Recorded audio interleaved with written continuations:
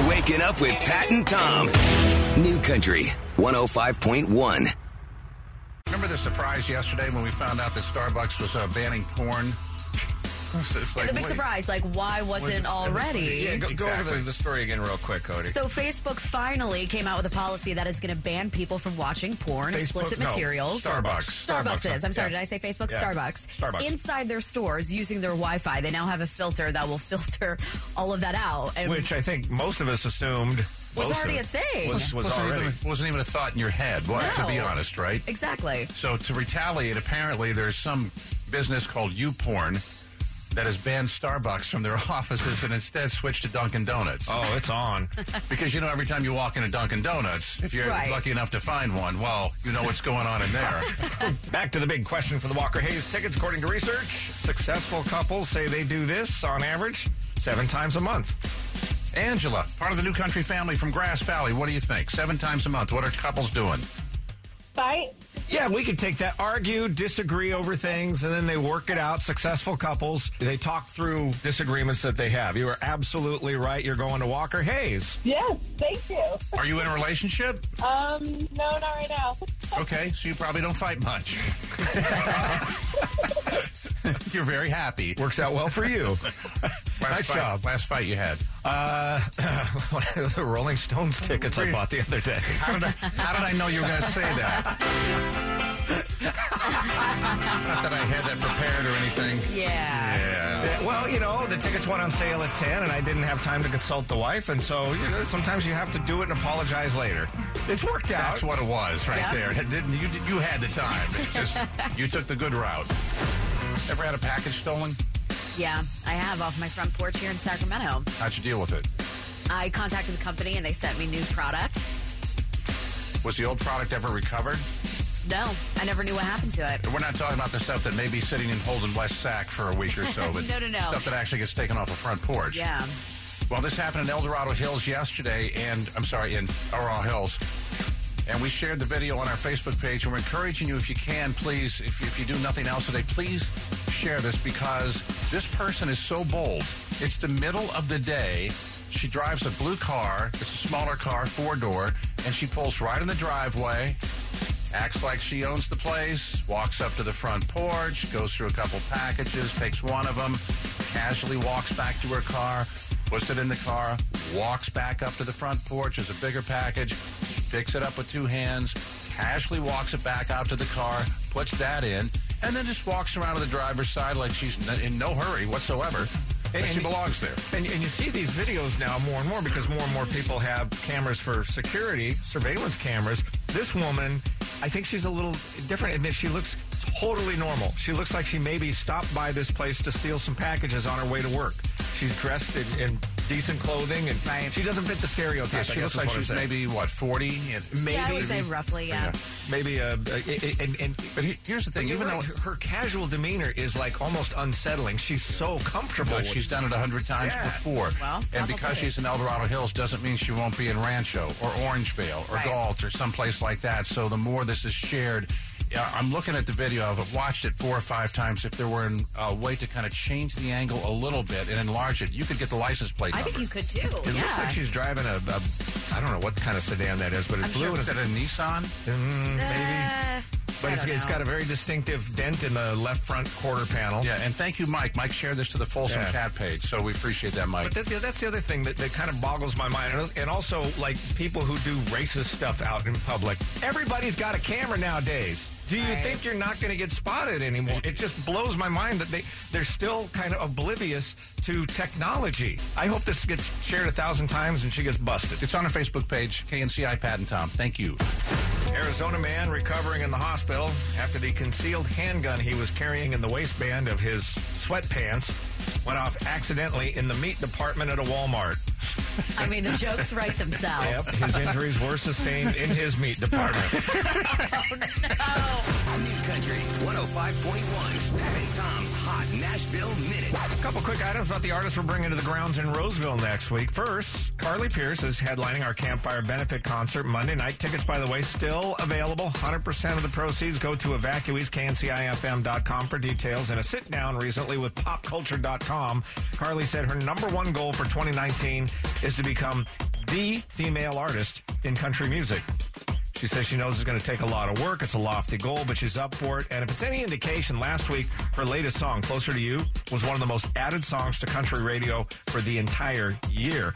And 2 nights after Carly, it's Kane Brown, who's a very simple guy. He's revealed that he's really only got one demand in his backstage rider. A bottle of Jameson Irish whiskey. Says if that's there, everything else usually takes care of itself. Luke Combs and longtime girlfriend Nicole Hocking are engaged. Luke posted some pictures on his Instagram account last night of the couple in Maui, and he followed up. He said, well, she said yes before, but this is a better place to take pictures than my kitchen. Now, the good stuff with Pat and Tom. This has never been done in college sports ever. Kent State just became the first Division I school to ever sign an athlete with autism. His name is Kalen Bennett, and he will play basketball for the Kent State Golden Flashes next year, something that seemed not anywhere near the word possible when he was young, because...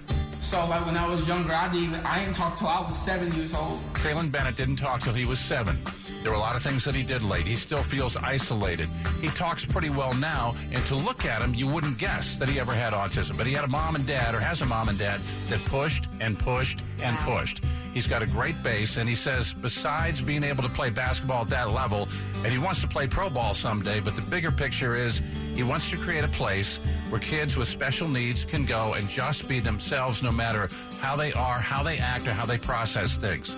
It's an incredible story. You can catch it on our Facebook page at KNCI Pat and Tom, also at KNCIFM.com. And speaking of young people with autism who are doing amazing things despite their challenges, good luck to our buddy John Almeida this weekend. John is running his second California International Marathon on Sunday. You might recall he did it last year, but the last 10 miles were on a broken ankle, so he's giving it a go again this year. He is just the best. His mom, Vanessa, operates the Fly Brave Foundation, and they've been guests on the show. And John, by the way, is, after this, he's doing the CIM on Sunday. It's on to Boston.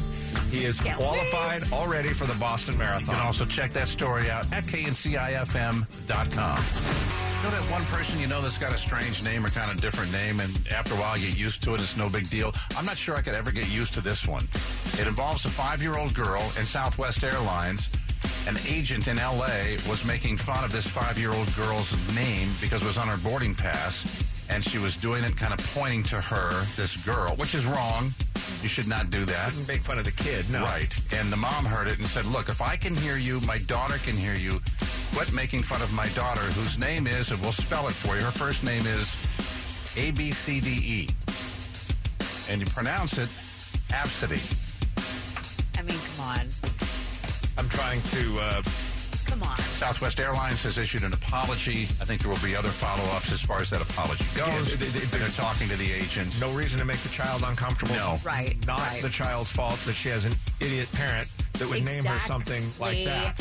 She is set up for a lifetime of this, unfortunately, and I feel bad saying that, but come on. But fine. The parent did it to her. Monkey with your child's name so that she has to forever remind people that it's Sierra with 2 E's and 3 R's. I know. But when now you're not even trying. You're just grabbing the first 5 letters in the alphabet. Next, we have LMNOP. Is that the brother? Yes, it's coming. No, Right? the brother's a very forgetful brother, and the forgetful brother's name is XYZPDQ. It took you just a moment, didn't it? No? Don't go with that? No, honestly, I didn't want to laugh at that. Okay, fine. Check the story out on our webpage at KNCIFM.com. Talking about that Southwest Airlines story and a mom who got upset because the gate attendants, while she was waiting for a flight to board, they were making fun of her 5-year-old daughter's name. Never okay to do that. Never. And they were doing it amongst themselves, but the mom and the daughter could both hear, and you're absolutely right. They shouldn't have been doing that because it's not the kid's fault. Right. What the mom and dad named her. The kid's fault, or the kid's name? ABCDE. And I forget how it's pronounced. First 5 letters of the alphabet strung together in order.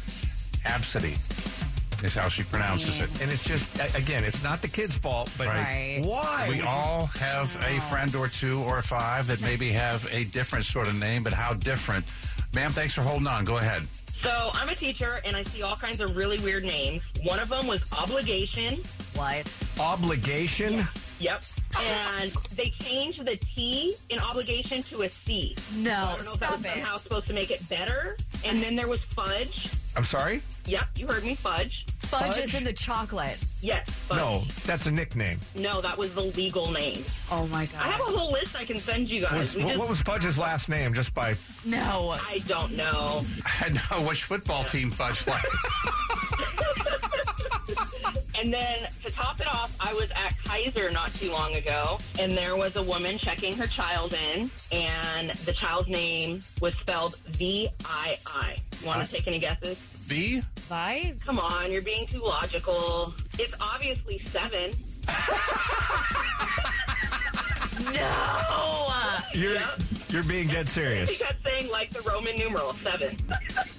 You're awesome. What's your name? Monique. How do you spell that? V-I-I. Pat and Tom. New Country 105.1.